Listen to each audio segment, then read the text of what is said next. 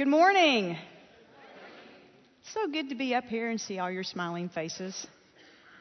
Were you deceived like I was deceived this morning. I walked out, I looked out my windows and saw this beautiful sunshine, and I'll put this nice little thin spring thing on because it looks so pretty. It's really chilly out there. My hands have been cold all morning. I can barely move things around. It's crazy. My name is Vanita Jones, and I'm with the teaching team here with Women in the Word. And I'm hoping that as we've come to the end of January, you've actually recovered from Christmas. It kind of takes me all of January to actually do that. And I don't know about you, but I kind of get to the middle of the Christmas craziness, and I just want to find a place like maybe the middle of the mall and just throw my hands up in the air and scream at the top of my lungs, "This is not what Jesus intended." Oh my goodness, it's craziness. Of course, I don't do that because I'd be tackled and handcuffed by some mall cop and let off in shame. That's exactly what I feel like doing. And every year I get ready for it. It's coming. Christmas is coming. I'm not going to do it again. I pray about it. I think about it. I get ready. And within a week into the Christmas season, I have been sucked right back into that vortex of Christmas busyness. The whole time saying, well, it's all in the name of tradition. You know, we've done it like this since Jesus was born. We certainly couldn't change anything at this point. This is how we're going to do it. And then Christmas rolls by and I get through it, and I tend to hibernate for about 3 days. My kids know not to ask Mom for food the day after Christmas, because I'm going to point them to the refrigerator with turkey and dressing. If they can't figure it out, they're on their own. I'm not cooking. And I spend those days just kind of hibernating, and I read, and I watch a little television, and I just kind of kick back. And then, have you noticed? You start hearing, "What's your New Year's resolution? Have you made your New Year's resolution? What is it going to be?" And I'm like, oh my goodness, now I've got to make a New Year's resolution. We just got through Christmas, and there's all this craziness, and all of a sudden I'm thinking, I need to lose weight. I need to get in a better diet. I need to sleep more. I need to be more organized. I need to put those photos in albums that are in there for 18 years. It's time to do this. And I get sucked into that. I'm going to make a confession here this morning. It takes me less time to break a New Year's resolution than it does to get my Christmas decorations down and into the attic. I'm serious. By 7 p.m. on January 2nd, I'd broken 2 of my New Year's resolutions. And my Christmas tree, it's still in the box in my formal dining room, waiting for one of my boys to put it in the attic for me. It may be Memorial Day before I see that thing go. It is crazy. I am pathetic, and Christmas does it to me every year, and I hate that because it's Christ's birthday, and I let that happen. You know, coming to the end of the new year and looking at the new year, end of the year and looking at the new year, causes us kind of to look back and reevaluate and see what's happened. And I was doing that very thing towards the end of December, and I have to be honest with you. I think the last year, truth be told, the last 2 or 3 years of my life could actually be entitled, "Life is all about how you handle Plan B." Or maybe Plan Z. Do you get that? In fact, my Bible verse has become John 16:33 on your verse sheet. I have told you these things so that in me you will have peace.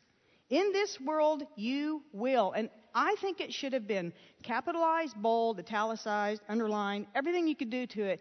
Will have trouble in this world. But take heart.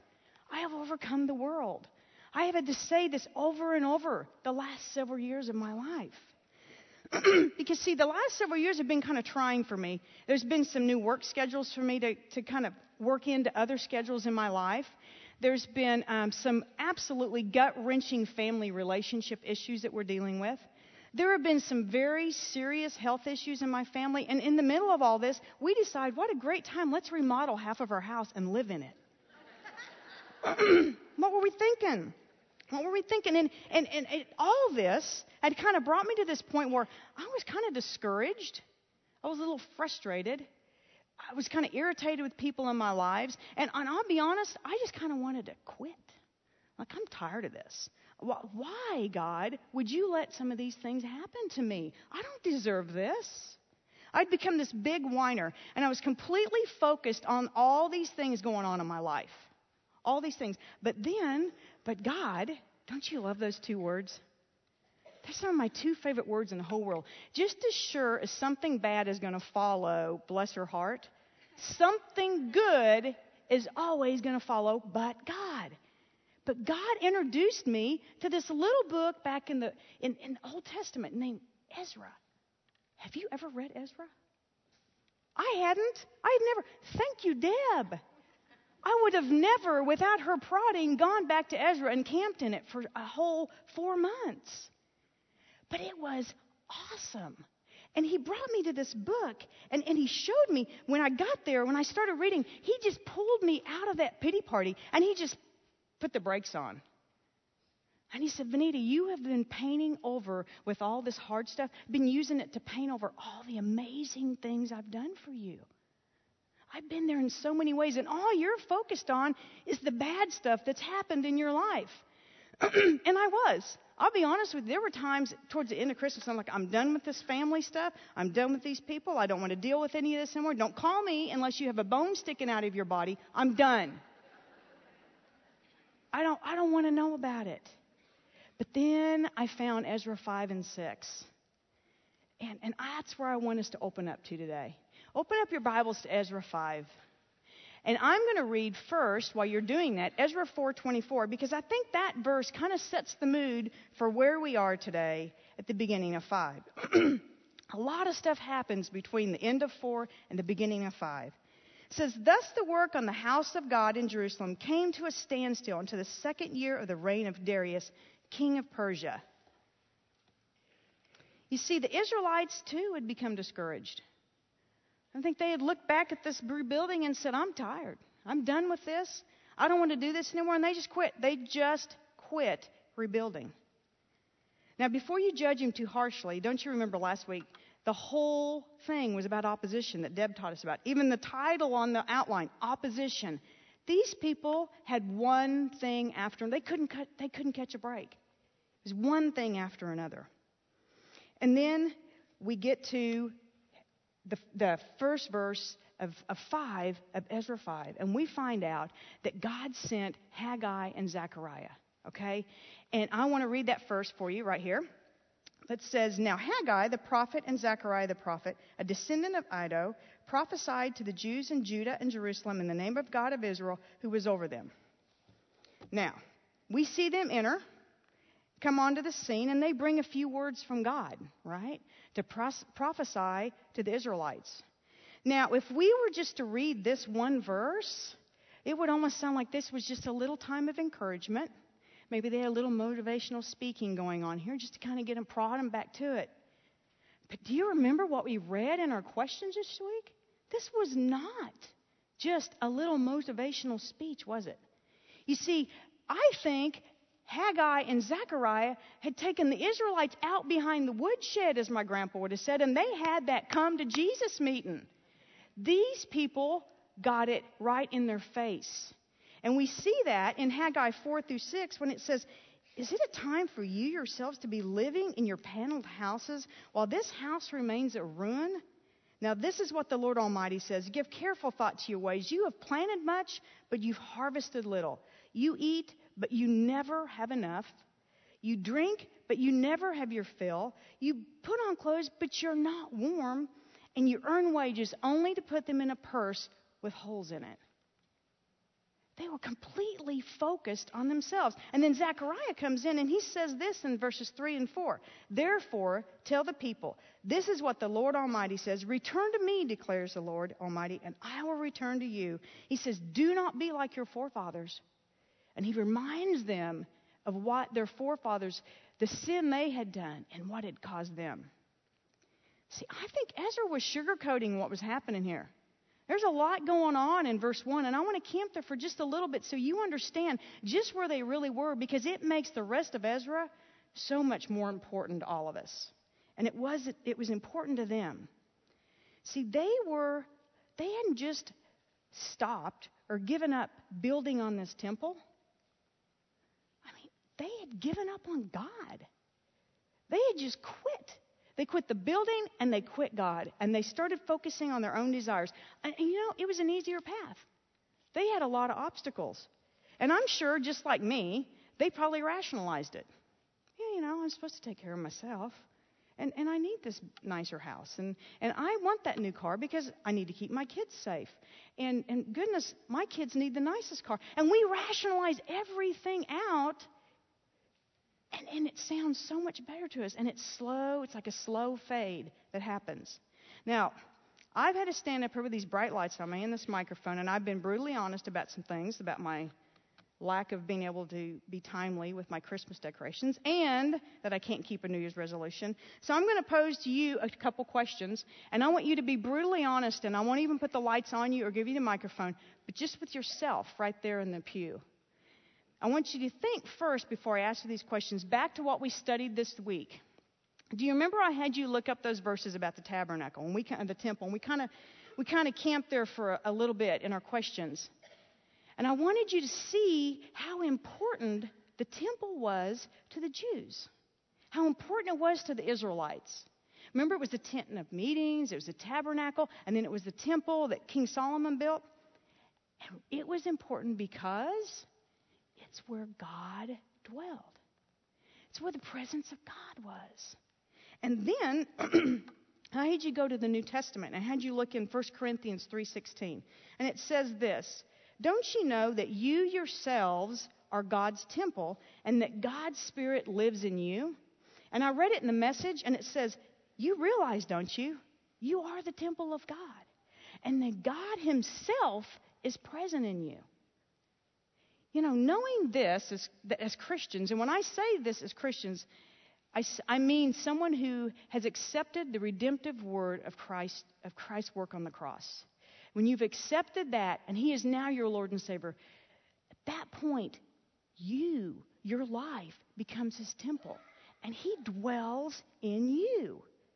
And if we want to take this one step further, the Israelites, knowing what we know about the temple of the Old Testament, what we studied this week, it's a place where the Word of God was stored and it was spoken. It's a place where they worshiped the Lord every day. And it's a place where they offered sacrifices in that temple. And, stick with me here, if we go just a little bit further with this, remember all the countless hours they spent caring for this temple. It's like their whole life was wrapped up, even back when it was a tent, the man hours and the time that was spent to pack it up and move it around, pack it up as they wandered around, and then they had it built. They constantly were caring for this temple. So I suggest that we too should be caring for this temple. Now, understand me, I'm not one bit today talking about the physical care of your body. I think that's really important. I think you should take care of yourself, eat right, do what you can to stay healthy. I think that's very important. Today, we're only going to focus on the spiritual aspects, and that's what we're going to be talking about as we move through Ezra. You see, there's so much more to it than just our health and just to exercise. Now, here are the questions I want to ask you. Is your temple, this place where God is dwelling, is it a place where God's Word is being stored and where it's being spoken? Is it a place where you are daily worshiping God with everything you do in your life? And is it a place where the sacrifices you're making, and when I say sacrifices, I mean things like the first fruits of your money, the first fruits, of your time, the first fruits of your energy? Is it going to God? Or is it going into this purse that has a hole in it, and then you have nothing left over to give to God? And do you, like the Israelites, finally just get discouraged with all of this? And you kind of get frustrated, and honestly, you just kind of go, really, what's the point? It looks like they're having a little more fun over there. That looks a lot easier. I think I'd rather do that. That's where we are at the beginning of Ezra. And I think knowing that, for 16 years, that's what was going on. I think the rest of this makes so much more sense to us. We learned from Deb that it was 16 years, and that Haggai and Zechariah popped on the scene at that point. And Haggai, he cuts straight to the chase, doesn't he? He tells them, you've neglected God. And he warns them, they both warn them, don't repeat these. See, through Haggai and Zechariah, God didn't just offer this reprimand, but he offered them a reprimand and repentance. And he does the same for us. See, Haggai came in and he says, you're chasing your own pleasures and desires. And he said, because you're so self-focused, you're always wanting more because you're not filling up on the right stuff. And then because you always want more, you're just working and working for nothing and have nothing left over. It's a very strong reprimand. One I could get on a daily basis. But God, there it is, those two words, but God. He didn't just send the bad cop, he sent the good cop, Zechariah. And Zechariah comes in and he tells them, remember your sin. And he said, turn to him and he'll turn back to you. That's awesome. That had to feel like they were standing under a waterfall of cool, refreshing water if they had just gotten this tongue lashing from Haggai. They knew there was a way to turn this all around. And did you realize that Haggai and Zechariah used God's word to reprimand and to lead them to repentance? See, the truth is, by using God's word on a daily basis to reevaluate our lives, it helps us to recognize our sin. It reminds us that God's promises are everlasting. He promises to forgive us over and over again, and it will always lead us to repentance. He reprimands us because we need it, but he doesn't leave it there. He always gives us a way to turn it all around. And we, too, can start rebuilding like the Israelites in verse 1 of chapter 5. See, they've come back from the woodshed. They'd adjourned that Jesus meeting they just had, and they were back at it. They were recommitted. They were ready to start building, so they did. And that's where we find them in verse 2. I'm going to read verse 2 through 17, so just follow along with me. As I stumble through these names, just please be gracious. Then Zerubbabel, son of that guy, Shealtiel, and Joshua, son of Jehozadak, set to work to rebuild the house of God in Jerusalem. And the prophets of God were with them, helping them. At that time, Tatanai, governor of Trans-Euphrates, and his buddy, SB there, and their associates, went to them and asked, who authorized you to rebuild this temple and restore this structure? They also asked, what are the names of the men constructing this building? But the eyes of their God were watching over the elders of the Jews, and they were not stopped until a report could go out to Darius and his written reply be received. This is a copy of the letter that these guys sent, whatever their names are. The report they sent him read as follows. To King Darius, cordial greetings. The king should know that we went to the district of Judah, to the temple of the great God. The people were building. It was a large stone, and placing the timbers in the walls. The work is being carried out with diligence and is making rapid progress under their direction.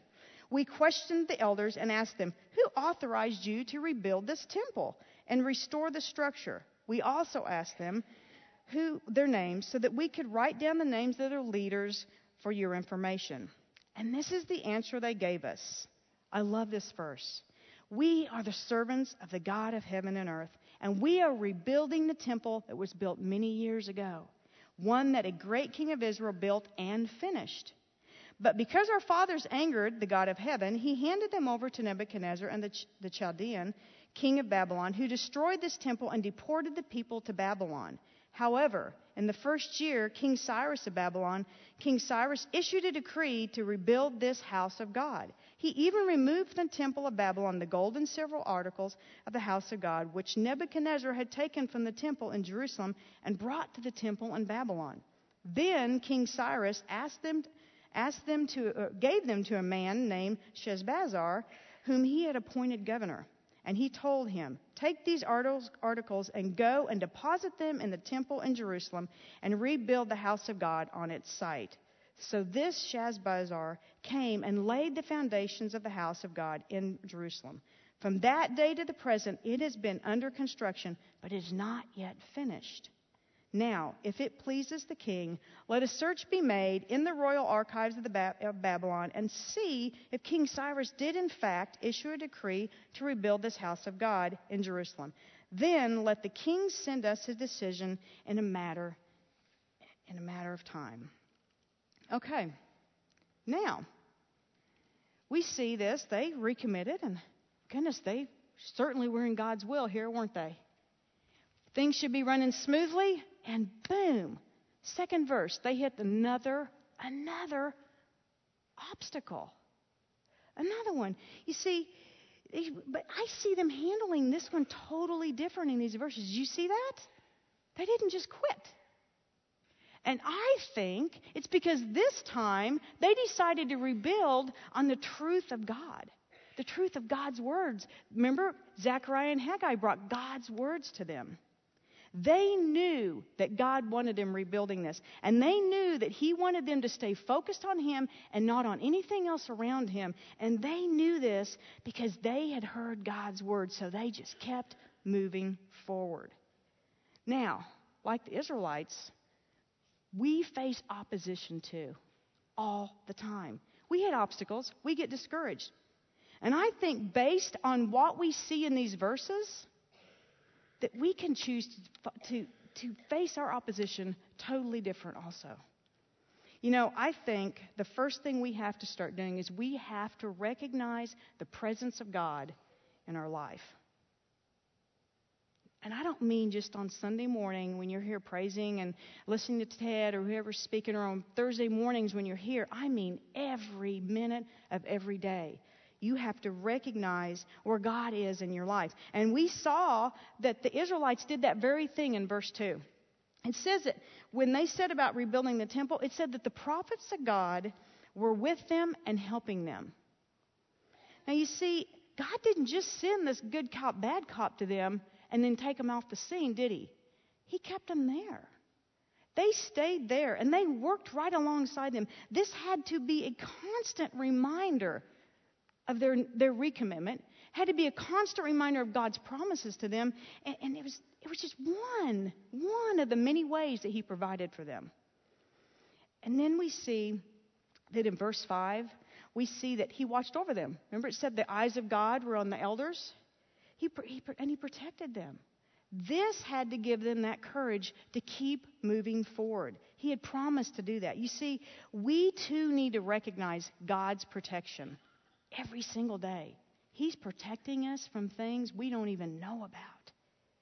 And you see, this opposition that they faced, and opposition and we face, and all the obstacles, it's not out of His gaze. He knows all of this is going on. He allowed it. He could take us away from it, and He could pull the obstacle away from us easily, but He doesn't always do that. He will sometimes just walk right through it with us. He will always walk right through it. If He asks us to go through it, He'll go through it with us. He promises that very thing in Hebrews 13:5b through 6. He says, God has said, "Never will I leave you or forsake you."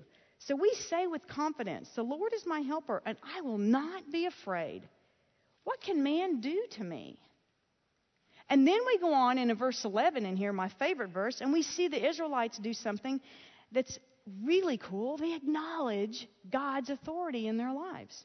Remember that? They said, "We are the servants of the God of heaven and earth, and we are rebuilding this temple that was built many years ago by a great king, and it was finished." And after they say that, they go on to explain that their forefathers had sinned, and they go on to tell them all the stuff that led up to where they are today. How did they know this stuff? Because Zechariah and Haggai had reminded them with God's truth. It's God's truth. They found their truth and based it on God's word. What a novel idea, huh? And then lastly, we see them recognize God's presence by recognizing God's faithfulness to them. In verses 15 and 16, they tell us of all the ways that God brought them to where they are. He provided for them. He provided a pagan king to give them the decree. He can use anything and anyone to achieve His purpose. Now, I want to continue reading. in Ezra, and we're going to finish up. It'll be from Ezra 6, 1 through 12, if you'll follow along. It says, King Darius then issued an order, and they searched in the archives stored in the treasury at Babylon. A scroll was found in the citadel of wherever that is, in the province of Media, and this was written on it. Memorandum. In the first year of King Cyrus, the king issued a decree concerning the temple of God in Jerusalem. Let the temple be rebuilt as a place to present sacrifices, and let its foundations be laid. It is to be 90 feet high and 90 feet wide, with 3 courses of large stones and 1 of timbers. I just love the detail they actually put in there. I think it's so cool. The costs are to be paid by the royal treasury. Also, the gold and silver articles of the house of God, which Nebuchadnezzar took from the temple in Jerusalem and brought to Babylon, are to be returned to their places in the temple and in Jerusalem. But they are to be in the temple in Jerusalem. They are to be deposited in the house of God. Now then, Tetane, I love this part. I think he kind of called him on the carpet. Governor of Trans-Euphrates and all your buddies, he said, stay away from there. Do not interfere with the work on this temple of God. Let the governor of the Jews and the Jewish elders rebuild this house of God on its site.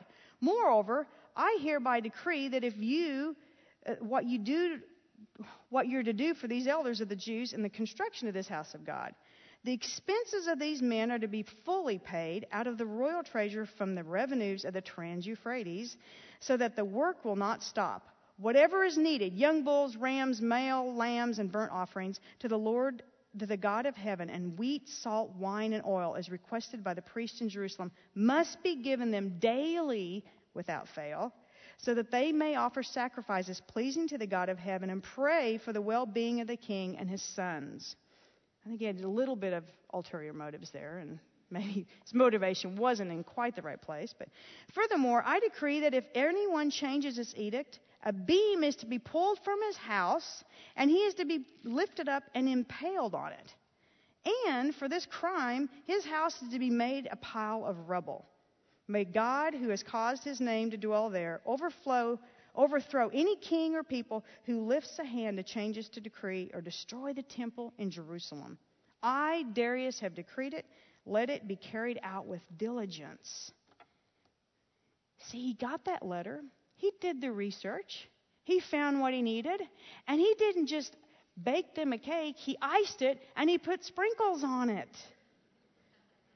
See, God had given the Israelites reassurance and rewards for their diligence and their perseverance and the wherewithal to keep moving forward, even in the face of opposition. See, we too can be reassured that God will reward our diligence and our perseverance when we're faced with opposition as we walk with Christ.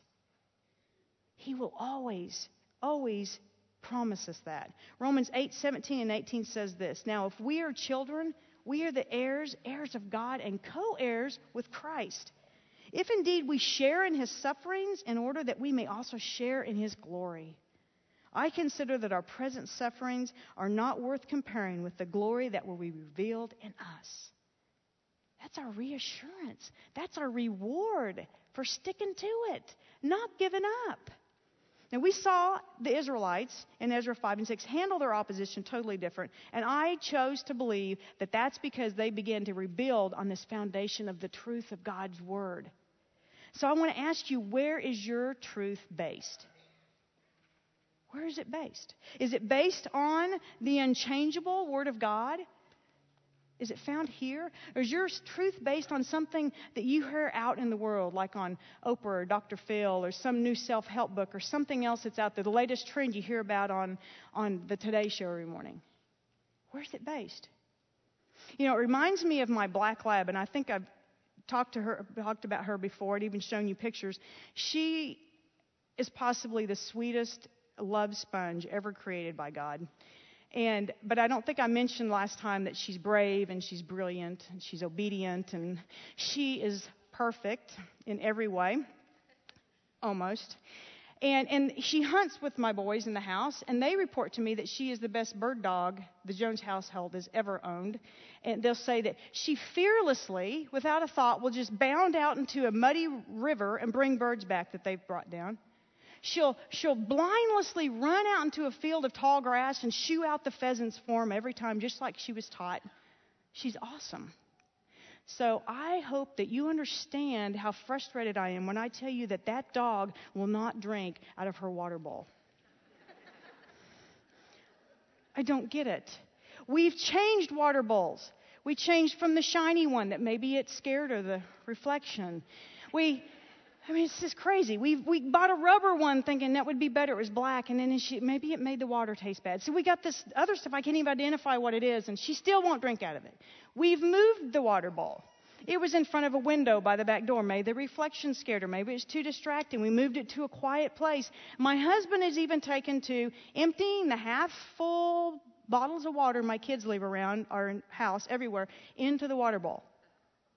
She has, in a quiet place, tucked away in the side of the house there, a new bowl, fresh bottle of water, and she won't drink out of it. I don't get it. If I let her out in the backyard to do her business, after about 2 minutes, she's not at that back door wagging her tail, I know exactly what she's doing. And I go out there and I'll find her. She'll be licking up water out of something, somewhere. Usually it's like a mud puddle. That's disgusting. It's been there for days and days. Or out of an old bucket that has rotten leaves in it and stuff growing, and she's licking it up. Or she's licking the dew off the grass. It drives me wild. And so, because I worry about hydration, that's what medical people do. You want her to stay hydrated. Several times a week, I lead her and I lure her in. Come on. And I go, here's your water. And I splash it around, and she looks at me like, no, thank you. I've already had some of that rancid stuff in the backyard, and I'm fine. And she won't look at it. And then I finally have to say, okay, this is a master dog thing. Vance, here, drink. And I have to stand there. And I have to go, drink, the whole time. And she'll lick, a little bit like this lady has lost it. Until I think she's sufficiently hydrated, and then I let her go. Ladies, are you anything like Phoenix? Are you anything like her? Are you going out in this world trying to find your truth that's rancid, and you're drinking of that truth and it's leaving you not satisfied ever? Or are you drinking from that cool, refreshing Word of God every single day? You know what's interesting to me is when I do the luring and I kind of bring her in, and she will lick a couple times and look at me like, okay, you finished yet? And I stick with it, and then I have to go to and I have to get really angry, and I stand over her. And I go, drink. And I literally will do that and have to go, good girl, drink. And when she stops, she'll lick a little bit, and then she'll kind of look at me, and she'll lick. And then after about 15 seconds, she is guzzling that water. Guzzling. There is water flying up on the walls, onto the floor, in her face, all over me. And then she looks up at me, and her bowl's completely empty. And she waddles over to her pillow over in the corner, and she makes this sound, And she lays down and she sleeps for hours completely at peace. Ladies, do you have to be lured back to God's Word time and time again? Because you keep running out in the backyard to drink the bad stuff? Or does God ever have to do like He does to me a lot? Vanita, here, read! And stand over me, read. And good girl. And you have to completely do this all the time? And have you ever noticed that when you finally do, like if you had this little stretch of kind of dry time and you hadn't been in the Word, and you think, okay, I know I'm supposed to, quiet time. Write it on your schedule. And I'm going to read a couple words in there today. And you read a verse, and that was pretty good stuff. And then you read a little more, and then you can't hardly quit reading it. Because it's like a cool, refreshing drink of water. And you just want to guzzle it, and you're going to find out you're going to want it more and more and more. You see, I want you to rethink your New Year's resolution, and I want you to base this one on God's Word. I want you to base it on God's truth and not on stuff you learned on the Today Show about diet and exercise. I want you to base it on what God says about your truth. I mentioned earlier that Ezra 5:11 was my favorite verse in here. I'm going to read it one more time for you. It says, "We are the servants of God of heaven and earth. We are rebuilding the temple that was built many years ago, one that a great king built and finished. You know, the Israelites said this when they were questioned about the rebuilding of the temple, but I want to suggest something. I want to suggest this could actually be our verse as we walk through this spiritual walk with Christ. Facing opposition, sometimes feeling a little discouraged, a little disheartened, and wanting to just quit and maybe live like the world lives. Because, see, we too are servants of God of heaven and earth.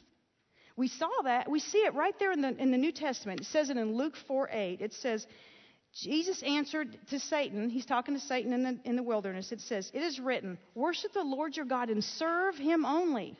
We're God's servants, just like they were the servants of God. And then remember, we learned in 1 Corinthians 6:13 that if we've accepted Christ as our Lord and Savior, this is the temple. He dwells in us. His Spirit is in us. And so we too have a great temple like they had back then. And we know that our temple was also built by a great king of Israel. And not just a great king of Israel. I suggest he is the great king of Israel. It's Jesus Christ. Right? We see it in Matthew 1 where it says that he came from a long line of Israel, kings of Israel. It says he's Jesus Christ, the son of David. He was in the line of David. And then in verse 6 it tells us that Jesse was the father of King David. David was the father of Solomon. And he goes to this, and they're talking about Solomon finishing this temple. But I would like to suggest that our great king, Jesus Christ, he built and finished our temple too. And we see that when we go into John 19:30, and it's Jesus is on the cross. And it says, after he received the drink, he said, it is finished. And he bowed his head and he gave up his spirit. You see, Jesus was declaring that this temple he had started to build, just like King Solomon built that big temple back then, he finished it. It was finished. It was finished because of his redemptive work on that cross. And we don't have to build that temple. We just have to take care of this temple, just like the Israelites did. And how do we take care of it? We learned it from the Israelites. We store the Word of God in this temple, and we speak it anytime it's on our lips. It needs to be spoken. And we focus on His goodness and His faithfulness so we can live a life of worship right here in this temple. Not just on Sunday morning, not just when you're here at worshiping in the mornings on Thursday, but everything you do worships God. And then we also make sacrifices. Yeah, we make first fruit sacrifices of our money and our time and our energy. And then those sacrifices become a sweet aroma to our Heavenly Father. Please pray with me. Precious Father, I just thank you for your word. I thank you how this little obscure book back in Ezra that it just speaks to us, Lord. You never leave us empty. Lord, I pray that we will take this and we will apply it to our lives, Lord. That it will be applied and that it will just honor and glorify you as you live in this temple that you've built and finished for us. In Christ's name I pray this. Amen.